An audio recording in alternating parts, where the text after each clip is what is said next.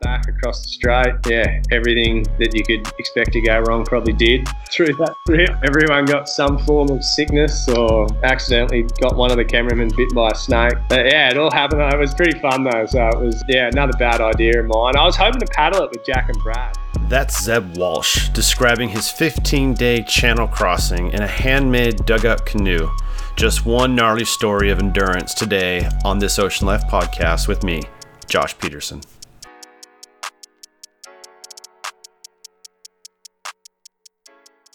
Zeb Walsh grew up in the waters of southern Australia to become a world-class ocean athlete with a strong focus on long-distance and semi-crazy endurance events. Today, Zeb shares his stories of winning the Molokai to Wahoo paddleboard race, paddling with friends across the Bass Strait from Australia to Tasmania, and hand-carving a dugout canoe for a 250-kilometer 2-week paddle across the Torres Strait. Along the way, we share a bunch of laughs while talking foiling, big wave rescue training, getting the Groms out into the wild, and Zeb and me first meeting days before paddling M2O way back in 2011. Now, after you listen to Zeb here, you're going to be fired up to get out in the water. But before you go, decide on one way you will not use plastic today and then follow through on it. It's pretty rad to do. Enjoy.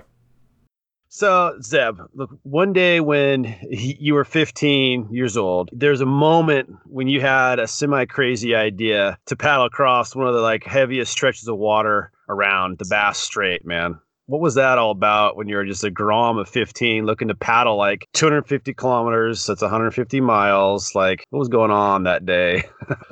With me, probably I always came up with bad ideas like that. So it was it was easy. That one is popping into my head. No, I'm, I guess pretty lucky where I live.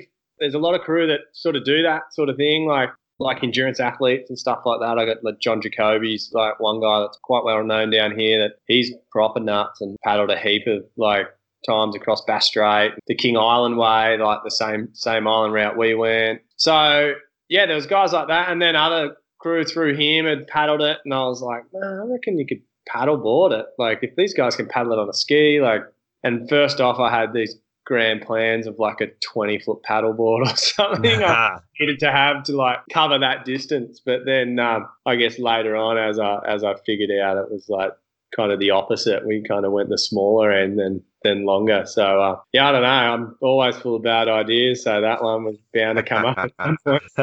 Cool though. You had inspiration as a kid growing up. You're 15, but you had these older guys who were doing heavy duty, gnarly ocean crossings, that you were able to look up to, So at the time, you're like, hey, I think we could paddle this. So as a 15-year-old, you must have already been pretty much in full paddle mode. What were you doing back then, on the prone board? Yeah, so I guess for most kids in Australia, being I think it's 80 or 90% of our country lives within 2 hours of the beach. So we all live along the coast in Oz. So everyone does sort of nippers, which is your junior yard, I guess, over there. So I'd always done that, and I'd always been pretty handy on the nipper board, paddling wise, and I did a bit of everything. I was doing surf comps, and then into the pro juniors, and then I never had the backing or the money, family money or anything like that, to really chase the junior series. And at about 15, I did my bronze, and then just got into. I was doing a bit of both, still surfing competitively a lot. But then, obviously paddleboarding started to take over. And that here was at that point just paddling your 10-6 sprint boards. Yeah. Our races are normally way, way shorter than, I guess, a lot of the races you guys do over there. So ours is all sprint based, 4.5 minutes is probably a normal race distance, 700 meters. And so, I guess I got pretty heavy into that sort of after that sort of 15, 16 and sort of, just that sort of took shape. And like I said, I had guys like John Jacoby down here that were at that stage.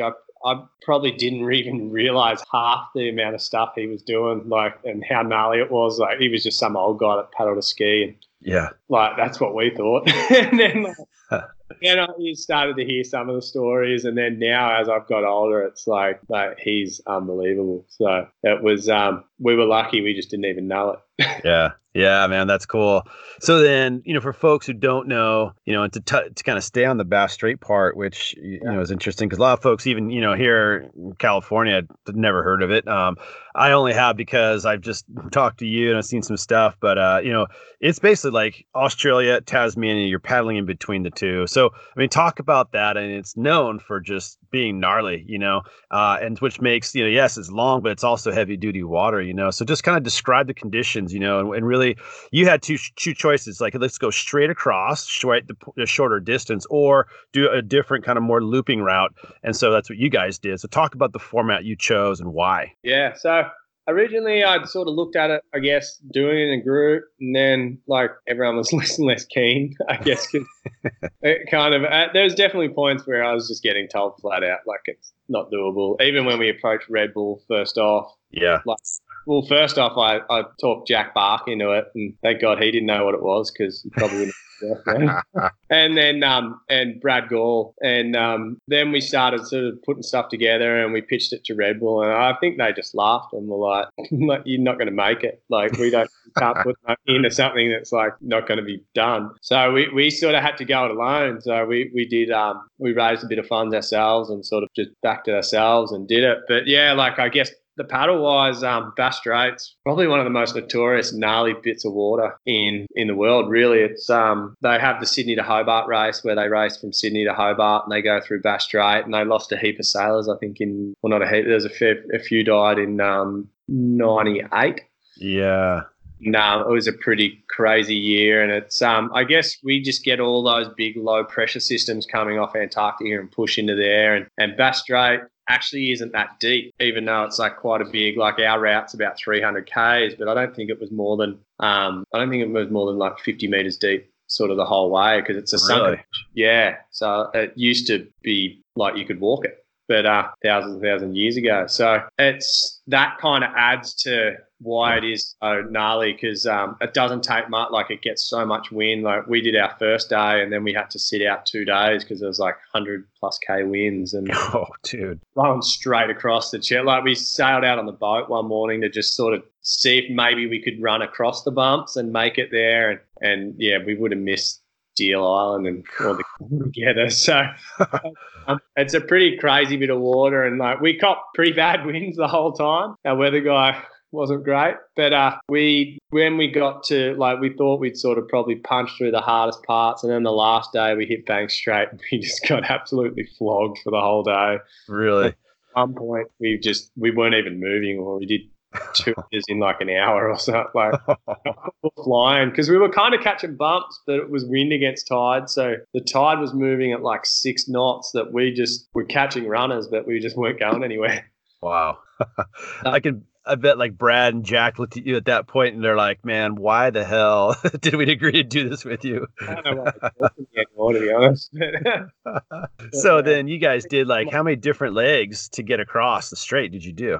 So it was 6 days. So essentially we'll paddle the Molokai for 6 days straight. Yeah. Probably the easiest way to break it down for anyone that paddles. About days a day. I think there's maybe one shorter day, like a 40k day, and then the last day we did like 67 or nearly 70k. Just to get it done. Just getting flogged because there was another big front coming, so we had to get it done, or else we would lose everything and have to pull the pin. So. Oh man. So I mean, the conditions are hectic, windy, there's current. What were some of the sketchiest moments? So was it just kind of a constant, like you're just getting after it the whole time? Yeah, one of those ones where it's like, I don't know, everyone's always like sharks, but like you guys deal with way more sharks than we have to. I think we got followed by one for maybe 5 minutes and that was it. Yeah, cool. And but yeah, the hardest thing I guess is like, from any of the like Catalina or Molokai, like those, that open ocean each day, like there's no paddling along, you're not paddling along the shoreline or anything like that. Like it kind of, the biggest challenge is you've got to make it, or else you got to go back to where you started and do it again. Right. If you paddle 49 k's out of a 51k like crossing and you don't make it, then you paddle 49 k's for no reason. You go back, start again. Day where it was that was kind of probably the heart, like, is just that your body kind of gets used to getting flogged, I think, after maybe 3 or 4 days. and you just do it. Like I had no skin on my knees. Like Jack had the worst rash, like hole carved out under his armpit that you've ever seen.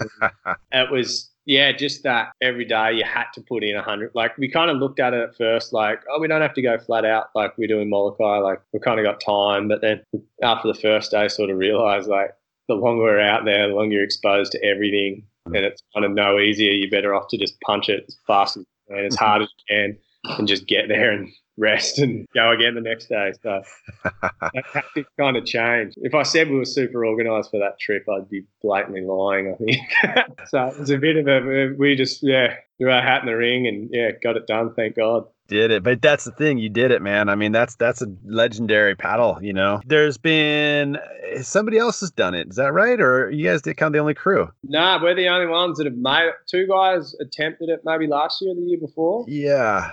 And I had a bit of contact with those guys, like Snowy, one of the boys I knew. So we were talking a fair bit. They decided to use unlimited though, which I was like anti the whole time, because you're just out there for so long, and like anyone that I can't even get those things to work. I'm a stock guy. Yeah. Just wrestling with a board that big, like for 7 hours a day, like 6 days straight. It just, I was like, I found it was going to be hard straight off the get-go. And they got to the second lot of islands, and then weather there just, you can't, it comes in so quick, and they unfortunately got held up, and then their captain decided to pull the pin and they had to come back. So we've been the only ones dumb enough to make it the whole way. Hey man, claim that and keep it, you know, that's killer. Yeah. But then before that, you know, before you did this, you know, back in 2011, I think you and I first met briefly, and that was on at Sunset Beach at Jeff Denholm's house a couple of days before Molokai 2 Wahoo. That was your first year, correct? Doing M2O? That was my first year at Molokai. So yeah, that was classic for Todd Paisley's house, I think it was. That's right. Yeah, that's right. Yeah, man. That's cool. Yeah. So that little beach we paddled up to too, I always remember that, but I've never been back to that spot. It was a sick little spot. Yeah, that was a really cool spot. I love that stretch, Sunset Beach and all that. It's so killer right there. No, I love it. Like, and I've been really lucky. Like I haven't raced the last couple of years in Molokai, but staying with Joe and Jack Barr at the Petersons' house, and man, every day, and it's just so cool, that stretch. That's perfect. Yeah, it's perfect, man. And so your first M2O was 2011, and I mean, you were already, as you mentioned, as a kid doing nippers, prone paddling, like you were in competitive mode. M2O is kind of like one of those pinnacles, you know, and then it kind of gave you the bug, I think, because then you came back repeatedly, and then you won the stock class prone in 2013. Yeah. So that first year I came over with 2 mates, Wes Berg and Dean Brady, and Wes was filming a doco on it. So that kind of spurred me on to finally get over there. Like I used to race for Tugun Surf Club up on the Gold Coast, and Jamie was the lifeguard there, and I was pretty much unemployed most of that time. So I hung with Jamie at the beach a lot and just surfed, and he used to always tell us stories, and we'd hear stories from Mick DeBetter and Aaron Bitme, all those guys that sort of were good clubbies too. So I always had it in the back of my head. I was like, I want to do that, because I wanted to do iron, but I hated carrying a ski around, and I wasn't too dedicated to swim training back in those days. So being a board paddler, I always wanted to do the Molokai, and especially after hearing Jamie's stories and all that, and Justo and those guys. So it was 2011 was my first year over there, and I'd raced super competitively for years. I was up north training flat out and racing for the clubs up there, and it's a fair change up to go from, like I was saying earlier, like we raced like a typical long race in Australia was like 10 Ks. So to then switch it up and you're doing like 50 Ks, it's a bit to get your head around. You think you got your head around it, but I had no idea. Nobody does their first channel crossing in M2O for sure. I was like, I'm in there, I can win this, and then Eric Abbott smoked me. It was a great experience, and I definitely got the bug, and just the whole prone community, get to race over there and you see that side of it. Like I've kind of been called out on it before, and the following year actually, when me and Jack went like down to the line, and Jack got me. And I must have been on something, and I was happy, but I wanted to win. And someone was like, man, like, you should be happy with second. I was like, hey, you're not Australian. We're a very competitive bunch over here. So You are. so but I love, like, more and more kind of just fell in love with that community that, like, yeah, we do want to win, but at the same time, just being there and paddling is the best. And the friends you make, the people you meet, it's like, yeah, it's amazing. So yes, for sure. That's one thing. It's like the years, I think I've done it twice, one as a team, one solo, and the years in between, just staying in touch with folks who are doing it, and like not so much missing actually suffering going through the channel, but missing like being there and just like hanging out, having beers, talking, like just the camaraderie of it, like this global pro and paddle, and of course SUP too. You know, it's just a neat family, you know, of people in the water. Yeah, and that's the thing. Like, even like, because the following year in 2013, where I did win Molokai, and then I was like, with the little bit of money you win, I was like, I'm going to do Catalina. And to enter, you had to have a check. We don't have like, no one. My mum and dad, maybe when I was a kid, paid things with checks, and I was like, how? Like, can I just transfer the money? And they're like, no, we need a check. And he probably didn't admit it, but Slens actually paid that, and I paid him back when I got there. Oh, no way! What a guy! That's the kind of dude Slens is, and but that's kind of too, I think, pretty much how the pro crew work. Like, they're as much as we want to beat each other, it's like everyone sort of looks after each other, and it was amazing. So. Yeah, that's very true. So that win in 2013, I mean, you got second in 2012, edged out by, you know, a legend of the sport, Jack Bark, and you came back fired up and got it. I mean, so how did that feel? That third, so that'd be your third year there. You know, how did it feel to get that win? Yeah, it was a dream come true. But it's one of those things. I don't think I ever really sat back and got to sort of think about it in a way. Like, the year before, like, it was so close with me and Jack, and like that last bit just went all Jack's fault. I just watched him get further ahead, and then, but then the next year I was definitely super psyched to, like, try and win, and train super hard and change a few things. But then too, probably conditions for me being a little bit bigger than Jack, and that year was kind of pretty cross shore. Like, probably worked in my favour a little bit more, where straight down win, that big lanky bloke, you can't beat him. Mm-hmm. So, but it was awesome because we had so many good battles and that sort of thing. That 2013, like, I was absolutely over the moon to win, and then to go and win Catalina too, and then it went straight into getting ready for Bass Strait. So I never really back and really got to think a whole lot about it. It was kind of then the next goal. It just sort of rolled on. But yeah, I'd probably savoured it a bit more than I did. So yeah, man, that's cool though. And then another win at Catalina. I mean, those are the two legendary events of the sport, you know. And so, I mean, congrats for that. So then how many years total did you do M2O? You said last couple you took off. So like 4 or 5 total, 6? I think it was 5 or 6. Yeah. So definitely 5. So of all of those, you know, it's like you learn, you never master that channel, and nobody will say they did, but, you know, you learn a lot about the logistics and your hydration and just reading the water and your line and all that stuff. But for you, you know, there's kind of two main pieces to that event, or any endurance sport. There's the mental and the physical, you know. For you, what was your challenging sort of piece or a part of that event? Was it like the mental part or the physical, or was it maybe a half and half? Early on, definitely mental.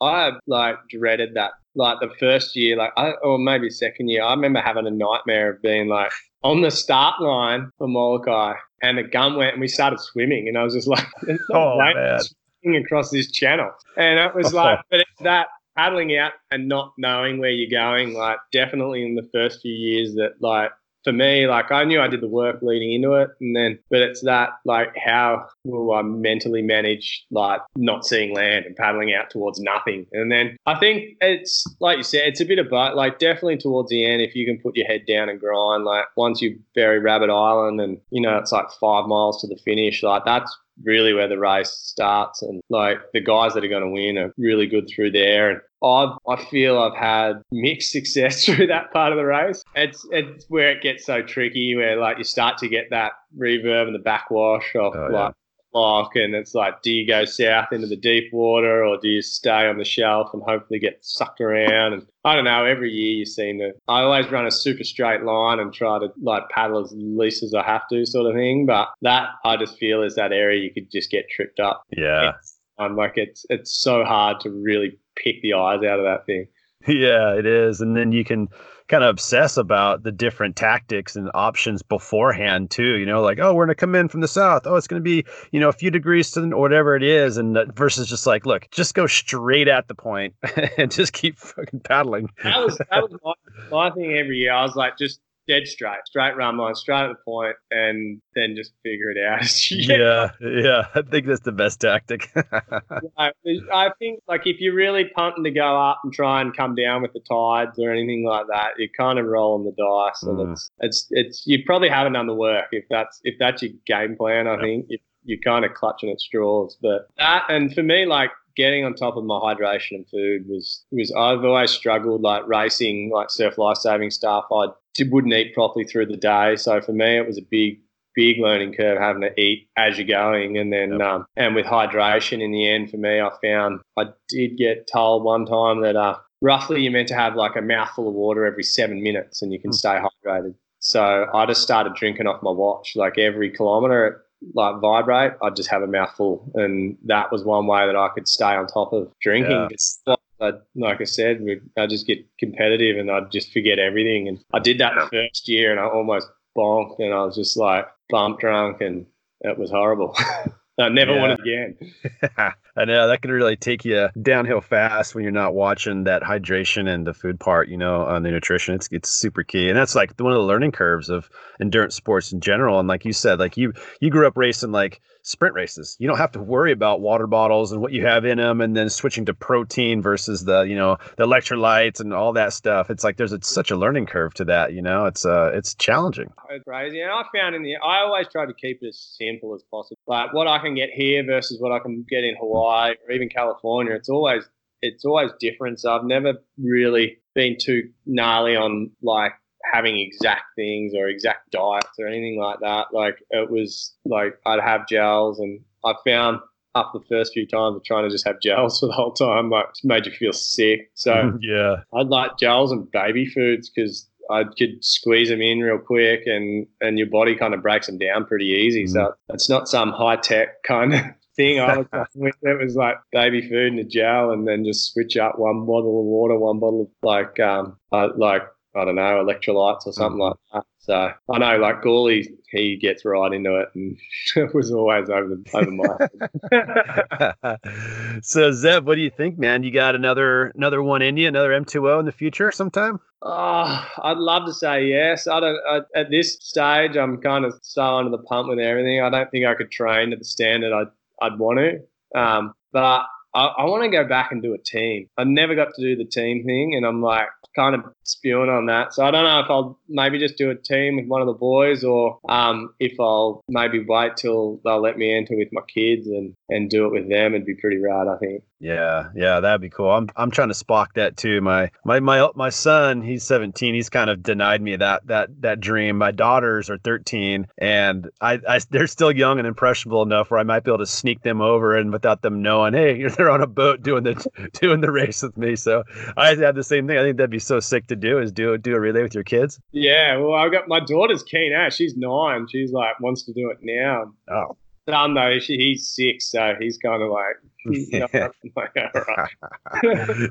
no, that's cool, man. That's so cool. So tied to all this paddling, pro paddling, you've also completed, other insane long distance paddling, but this time in a handmade dugout canoe with other dudes, back to your original, like you have some crazy ideas. And this is definitely one of those. And again, it was choosing a gnarly stretch of water, the Torres Strait. And I'd love to hear you tell us about it. But first, where is that, the Torres Strait? Because like Bass Strait is more known, and the Torres Strait, for me, I was like, I had no idea. So again, talk about that water and then what you guys set out to do. Yeah, so Torres Strait is just exact opposite end of Australia to Bass Strait, I guess. Like Bass Strait's down south, so like from Victoria to Tassie. So Torres Strait's from like Queensland to Papua New Guinea. So we went up to, there's a little island about a kilometre off PNG. We weren't actually allowed to start in PNG. Like border security wouldn't let us do it. And so we had to start in on Saibai Island, which it's only like you can see PNG from the shoreline there. And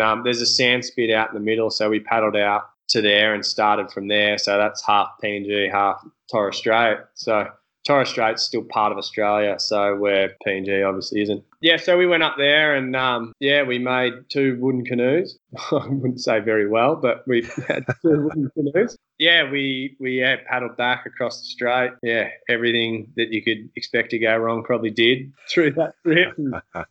Everyone got some form of sickness, or we accidentally got one of the cameramen bit by a snake. So it was, it all happened. It was pretty fun though. So it was, another bad idea of mine. I was hoping to paddle it with Jack and Brad and Lockie Lansdowne. But Jack and that at the time were like, couldn't make it, and Gawley couldn't. And the production crew had sort of come up with the canoe concept, and were like, would you do that?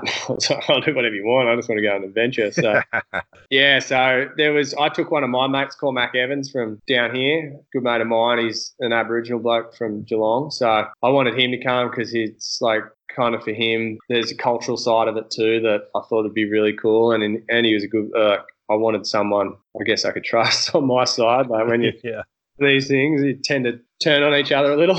That was like I had him, and then the other 2 guys I didn't know at all. So Bo was a pretty loose cat, but he was a classic, like full wildlife guy, and catching snakes and crocodiles and everything you could think of. And then Eddie was a local guy from up there that we butted heads a bit, but we got through it. So did you have this idea also festering in your mind since you were a teenager to do this? No, well, it was one, I guess after we did Bass Strait, I just started looking for everything that we could paddle across pretty much. I was like, I want to do that one, I want to do this. So that was one that was definitely always there. And again, like I said, John Jacoby from down here, and I don't know if Chris Porter, maybe one of the other guys, another guy from Anglesea. They rode from like Cairns to Cape York, then kayaked across Torres Strait, and then ran from like Saibai or somewhere into like Port Moresby, like it's crazy. What? So again, it was one of those ones. It's like, oh well, John's done that. Like we could paddle it.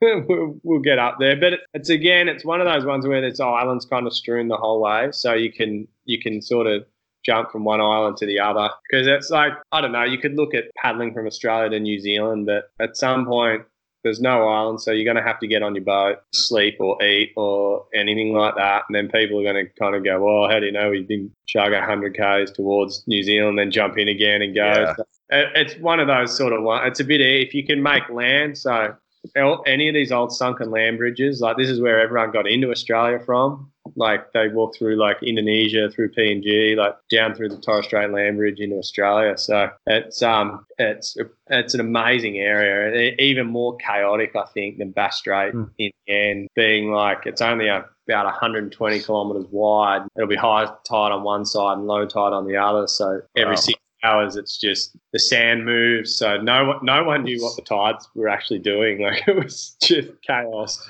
We were catching all our food. So like, if half the footage didn't get used, like multiple things went wrong. It was so fun. Like it was a proper wild trip up there. So yeah, and there's a great documentary that I'll put links to in the show notes, and the folks listening need to check it out. I mean, it's entertaining. It's cool. It's gnarly. I put myself in the shoes of you guys. It's going, dude, that's a pretty badass expedition to set out on. But I mean, give us sort of like the summary. I mean, it's like basically 15-ish days, and you had your own canoe, and you paddled, and you forage and hunt for food, and you camp. I mean, it was raw. I mean, it really was. Yeah, there was like we had our support boats and that there too in case things went really well, because there is big saltwater. Like on Saibai, we're in the mangroves one arvo, and there's like 3 resident crocs that are apparently all over 25 foot long. So, and like they're not like sharks. Like I don't know. I was creeped out by the croc thing a bit, but we were sleeping on beaches, and there's like crocodile slides up where they'll come up the beach and lay there and slide back in. But apparently they're a real ambush predator. So like as long as we didn't stay in the one spot for more than like 2 days, because they'll figure out your movements, and then you go down and wash your hands in the water every night before you go to bed. Like second, third night, they'll get. So, but we were like, spear and fish, like with traditional spears, and I had a few like just not that like, but 5 or 6 foot like reef sharks come in, you just sort of fend them off with the spear, and oh wow. The least of your worries. I was always looking into the mangroves, like freaking a croc was going to charge out or something. But like heaps of like scrub pythons and stonefish and stuff like that up there. So the snakes were pretty cool. We kept finding them on island, playing with them. And then until a bit, one of the cameramen, we took one to the support boat. We were playing jokes on everyone, and he flinched, and it just latched onto his arms. So it was pretty loose, but everyone got sick, which was probably the gnarly thing. Like Bo, one of the boys, got staph before we left. Mick, who was like our director, he ended up in hospital for a week when we got home with a staph infection. Like I had like an abscess on my leg and bursitis in my knee, and Cormac had 2 abscesses in his gut. So it was like everyone just got dealt with. So it was the poor doctor that we had on the trip that was meant to just be there in case something happened was the whole time. He was meant to just get fish, and he was just dealing with constant problems. But you guys got through it, and just like the Bass Strait run, if you made it. So I'm also curious, like the Torres Strait, like the significance of that for this trip. I mean, what was the main reason you picked that location? Like I said, being like Bass Strait was a land bridge that sunk like with rising sea levels is now all water, and that was like, so it seemed to us like the next best thing was another land bridge that connects to Australia. Then I just keep looking for land bridges there anymore. Now, as we mentioned already, you mentioned your kids, hoping to get them paddling with you. M2O would be insane, and you're a big family man. Looking on Instagram, you're always doing stuff with your Groms and everything, and that can kind of tend to minimize the time available for epic quests like this, So are you looking at anything else kind of big and gnarly right now? We're looking at a few things. Like gaming. But yeah, definitely. I think the adventure side's a bit easier to do than like Molokai nowadays. For me, you don't have to train like you train sort of every day, but you're not to the same extent I was for like trying to win Molokai sort of thing. So I definitely keep looking for adventures, and I want my kids to I want it to kind of be the norm for them to want to go out and do crazy adventures. I think we lose a lot of that in society nowadays, where it's like we got with Bass Strait told like you can't do it. Obviously you can. So I just sort of, with the way of phones and all that sort of stuff, as much as we hate them, they're here now. Like they're not going anywhere. But trying to get I really want my kids to get out there and adventure and do that sort of thing, because I think it seems to happen less and less now. So I kind of want to try to work towards getting them doing it, and I want to keep doing it. And I'm working on like a YouTube thing with a mate. You can kind of do these adventures and sort of document and show people that like it is doable. Like when we did Bass Strait, we purposely did it on the Commanders because we wanted everyone to be able to go out and buy the board. Like surely we've done something that like no one could get, but we wanted it to be a board that anyone could go and buy and make their own adventure with it. So that's definitely been a focus for me in the last sort of year or so, is sort of working on ideas and stuff where kind of makes everyone sort of think outside the box and go like, we get 2 days off a week, so make the most of it. And do something cool with that time. And I love involving the kids too. It's a big focus for my family is getting them in the water, and it's like kind of a 2-for-1. There's like, it's so neat to see them be stoked, to be challenged too. It's not easy, diving or surfing or fishing or whatever it is with your kids, but when they kind of keep getting it, it's so neat to see that. But also it's like, man, when they're into the same stuff you're into, you get to go do that stuff way more often, Yeah, I know. A bit selfish. That was part of my plan. It's definitely like the race side of it was easy when the kids were young, but there's the selfish side of that where you are just thinking about yourself and training all the time, where the adventure side of it now, I can drag the kids along and we can get out there and we can do stuff, and they love it. Like my daughter, like she will put her fins on and swim out anywhere. Like she doesn't care how big it is or whatever. She just loves swimming around, and you take her with a snorkel and she comes up, she's got like sea urchins around. Like she loves it. Yeah. So, yeah, my young fella, he just loves getting out in the bush too and just walking around and looking for animals and not just water stuff like I'm sort of looking now when we're sort of having a crack at whatever and see what happens. So Yeah, 100%. That's cool, man. So then kind of back to kind of day to day with you in the water, you're doing a little bit of foiling these days, I see. When did you start that and what are you doing with that? Oh, I started maybe a bit over a year ago. I got Fletcher Chenard out for Easter because I work for Patagonia out here and I look after the surfboard side of it. So, yeah, I swindled Fletch into coming out, sort of told him how good the foil spots were. And, he came out and he taught me how to foil. And I was lucky when he left his foil and board for us to use. So I've got into that. I had good spouts where I'm out all the time and surfing just doesn't even get a look in. And then other times where I'm just surfing. I think Fletcher's always baffled that I still surf, but it's such a fun way. Like, I'd love to be able to do downwinders on a foil. I reckon it's just no noise, but the speed you can go on just a swell. It's like such a trip out. It's so different to surfing, and it's just another cool way to get out in the water and have fun. So yeah, no, you're right. And I'm slowly getting there. I like you started surf foiling and trying to SUP downwind foil. I don't even know how to SUP. I'm starting to learn that so I can downwind foil. But yeah, it's just the same thing. Like looking at those guys, they're a mile offshore. They're way out there and they're just kind of laughing, making S turns in these open oceans. It's just like, and it's funny, because some people look at that and go, oh, that looks kind of cool, but it's like not a big deal. I look at that. I lay awake at night, like waiting for the day to come when I can go do that. Like it just, for some reason, man, I'm already locked in and I haven't even really done it that much, It's like when you like a good Maliko run when you're on Maui and like you see those bumps and you're like, oh, imagine I could link to that one. Like with a foil, you can. So it's just like, it's crazy the doors that open. And like it's hard when you watch Kai because he just makes. Oh yeah, I try not to now. How come I can't do that? But no, But I think too the best thing I found with it was that being the flat out kook again. It was such a thing, like to just be so bad at something, but like you get the grasp of all of it, but you can't do it. But then when it clicks, it's just like, I don't know, like that was it's like being a kid again. You just get that froth and it's like all you're thinking about is foiling. Like I was looking for shit waves because it's damn it, it's pumping. I don't want to surf. So it's pretty funny. It is funny. Yeah. And that's one thing too. I do love like the kook aspect of just totally looking. And it's almost like it's good for you to do something and not be good at it. Like you could, I paddle and I surf and I've done it forever. But it's so nice to be able to go out and just absolutely suck at something and not care. You kind of get over it. Like there's a little bit of like self-consciousness for me for a bit. And then I'm like, dude, I don't even care. Like this is so much fun just learning and flailing around again. It just felt like you said, like being a kid, just being a grom again and just like having a stoke for something brand new, which is really hard to find when you're an adult. Fully. And that's for me was definitely just, I think everyone that starts it, like they get so hooked because especially if you're surfing forever, it's like, I'm going to like a few. It's so not easy. And I love just pushing other people into it. And then you're like, oh, yeah, you'll figure it out. And just watching them just eat shit for like 2 or frustration.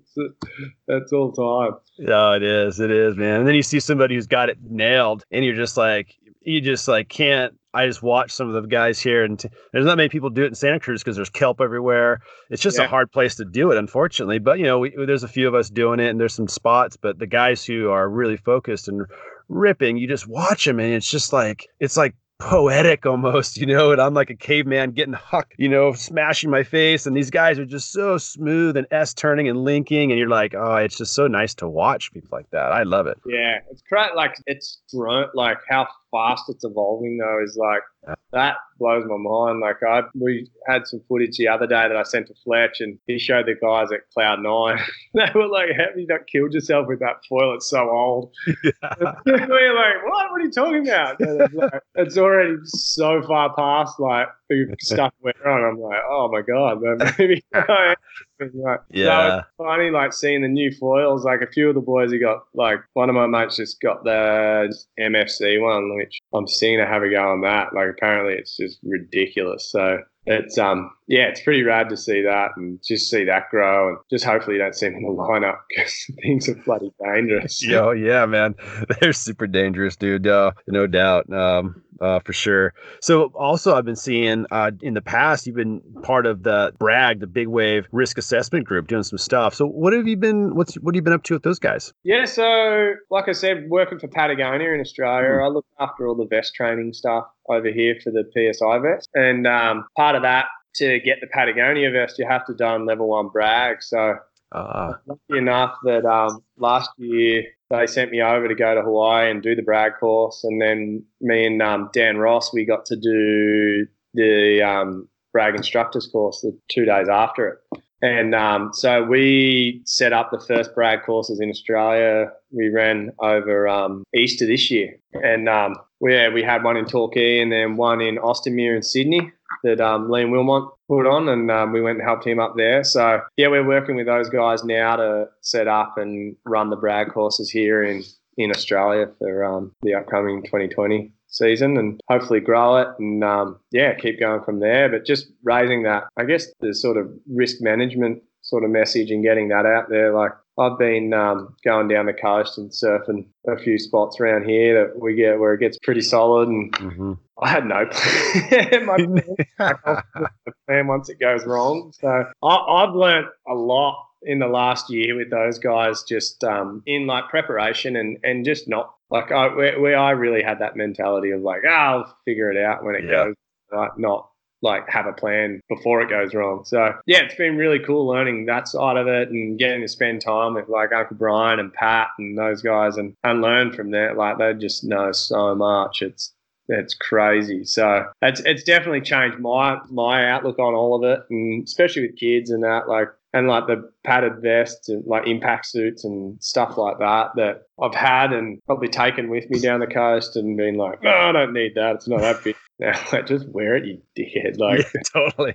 So you've got to say, like, you've got kids to go home to. So like, that side is definitely, it's been a really cool learning curve, and yeah, going down that route. So. Yeah, that's cool, man. So then kind of day to day, I mean, do you have a crew where when the swell's pumping, you guys get the skis out and just basically go either tow or just go find the big stuff down there? Well, I always paddle because I could never afford a jet ski. Yeah. So like, I kind of feel I got back into the paddle thing before it was the thing to do, just out of the fact that I didn't have the money to buy a jet ski. But like I've worked in surfboards for years, so my other tactic was if I had all the gear, then the guys with the jet skis will have to ring me to. Yeah.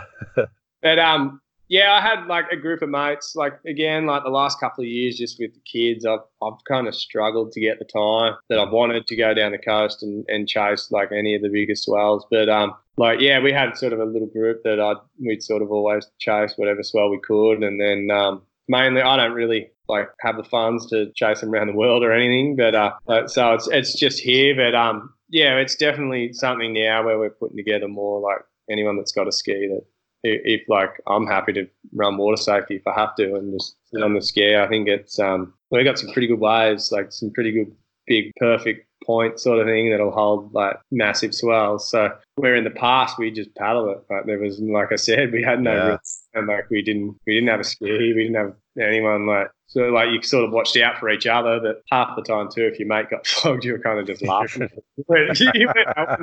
So but yeah, I've definitely it's something now that I'd like to down the track and hopefully doing the BRAG stuff and all that, like be able to get a ski and actually just have a safety, because you definitely too, like the surfing gets so much better when you do know you've got a ski in the lineup, even if there's one there that occasionally when we'll be surfing, there'll be like some boys that may have towed or whatever, and they'll just sit in the channel, and yeah, you're definitely taking ones that you probably shouldn't when you know you got a ski to if need be. So yeah, solid, man. So how's that growing then? I mean, how often do you guys have the BRAG training out there that you're setting up? Is it like once a year, every 6 months? Like it seems like it's growing. It's once a year at the moment. So this year, like I said, we had Torquay and one in Austinmere in Sydney, or just below Sydney, like Wollongong kind of area. And this year we're planning on having 3 at this point, hopefully. Like Torquay, Sydney, Gold Coast, and then hopefully from there it can grow. And that's sort of the two. Like we were lucky we had Brian and Pat come out this year, and Greg Long, and hopefully we can kind of keep that going. And like we've got Rossi and that there as well. And then with the Gold Coast one, you've got the guys like Matthews and like Ryan Hipwood, all those guys up there that all done it in Hawaii, and hopefully we can get those guys involved, because they're all pushing that same message now. Like it's pretty cool to see. Like it's, as much as it is still it's a bit of a cowboyish thing, it's like everyone's getting a bit smarter, and it really helps. And especially like the WA boys, it'd be good to get one over there, because they're going pretty ham on that right. So yeah, dude, because they're gnarly. They can have that. Dude, I know. I'm pretty happy with my 2 foot, 3 foot wind slop on the foil, man. That's perfectly cool with me. Yeah, they're going mad down there. There's a young guy, a bodyboarder, Shane Ackerman, he's just going nuts. He's like paddling it, like sitting in like the scariest spot you could think and just trying to kick into these things. So, but those guys all supported the Sydney one and came, so they're all like, it looks cowboyish, but they're probably leading the charge down there. Those guys, like they're really onto it, and emergency services and all that sort of stuff. So it's cool to see that grow, and hopefully, I can stay part of it for years to come. Yeah, that's really cool, man. And a little while back, you did a fundraiser. I was looking at a paddle fundraiser for Aboriginal health. That sounds pretty cool, man. What was that? I love the $50 tattoos to help raise funds too. That was pretty sweet. Yeah, that's a local mate of mine. Nugget did that. But Cormac, who I took on the Torres Strait trip, he was actually organised. He'd reached out to me about helping him get into prone paddling to do the paddle for Indigenous men's health. I was like, for sure, like, what do you need? Like, I've got boards, you can use mine. And then we got him a board, and then obviously the Torres Strait trip come up, and I was like, mate, do you want to come on this one as well? Like, it'd be kind of cool. And then going to yours. So we did the first day of that paddle. It was howling, like kind of pretty gnarly conditions, and Cormac probably hadn't paddled that far ever before. We paddled about 40 Ks, I think, that day. And right at the last bit, like we came in at Torquay and had something to eat, which was kind of halfway, and he got clipped. Like it was solid, like there was waves, and he got clipped, and he was on a 14 bark. So like, you know how like they don't surf real good. So he got clipped and like had to swim in. Like it was a fair swim in, and he's like, man. Well, like later on when we started paddling again, he was like, he'd hit the wall, and I was like, come on, mate, we just got to get across to here. Like every K we don't do today just gets added on to like tomorrow or the last day. So we were kind of pushing. He's like, if I lose my board again, no, I don't.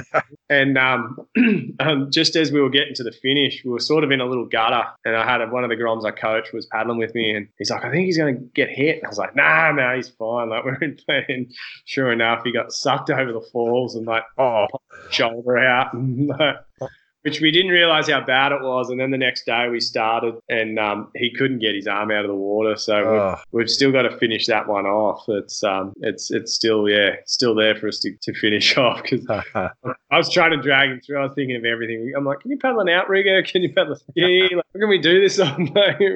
Get it done. But yeah, we'll get back to that one. I'm pretty keen to finish that one off. So that was the whole Watherong sort of border trail, which is like clan from where I'm from.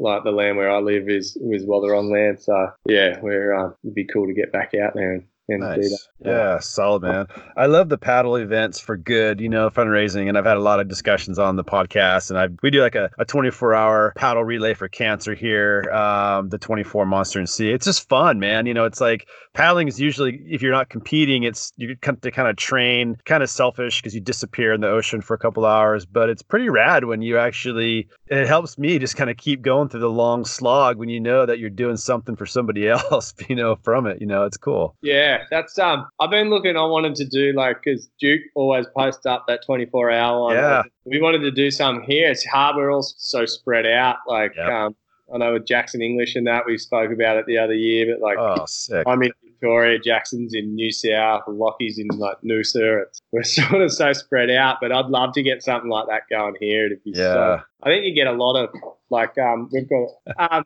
we're sort of, there's a lot of guys, like back when I was training for Molokai and that, I was like the only guy paddle pro here. So I was like, Really? when it was ranked, like I'd be the only guy paddling up and down the coast, like toweling onshore and freezing cold. But it's cool now. There's kind of a little group. There'd be like all up. If everyone was paddling, there might be like 20 guys on prone boards now. So they've been a bit easy to get now, like Surf Tech bringing them in and stuff like that. It's starting to grow and it's pretty cool. And again, it's kind of a cool little group that I want it to keep getting bigger, and then where we can do events like that, that'd be the 24-hour one would be rad. Yeah, it's so fun. It really is, especially paddling at night. We have a couple episodes on it, but it's just, paddle at night, man. When do you ever go paddling at night? You paddle the same stretch of water all the time, and it like the back of your hand.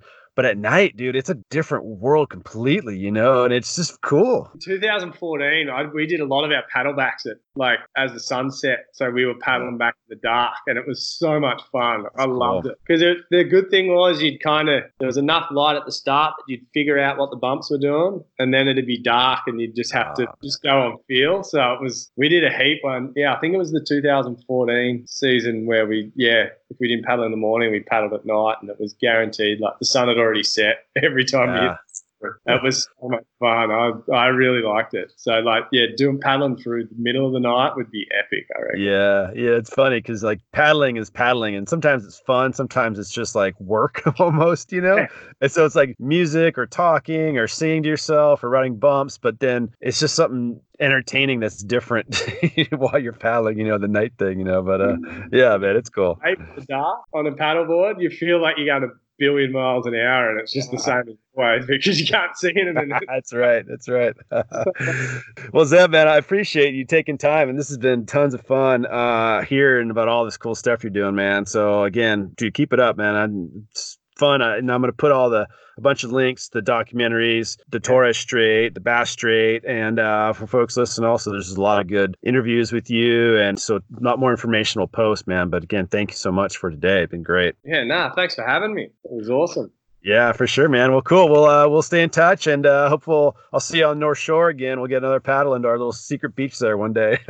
Good. I don't remember where it was. I know it was up here somewhere. Yeah, I don't even know. All right, mate. Thank you so much. All right, thank you. All right, cheers. All right, everybody. Thanks so much for listening to another podcast episode. Can't do it without you, and so thrilled to have you here supporting myself and the podcast and all the guests continually. Always appreciate a positive rating on your podcast app, whether it be Apple Podcasts, iTunes, Spotify, you name it. Just helps grow the podcast and spread awareness. So thanks for that. And then any social media mentions, always super appreciative.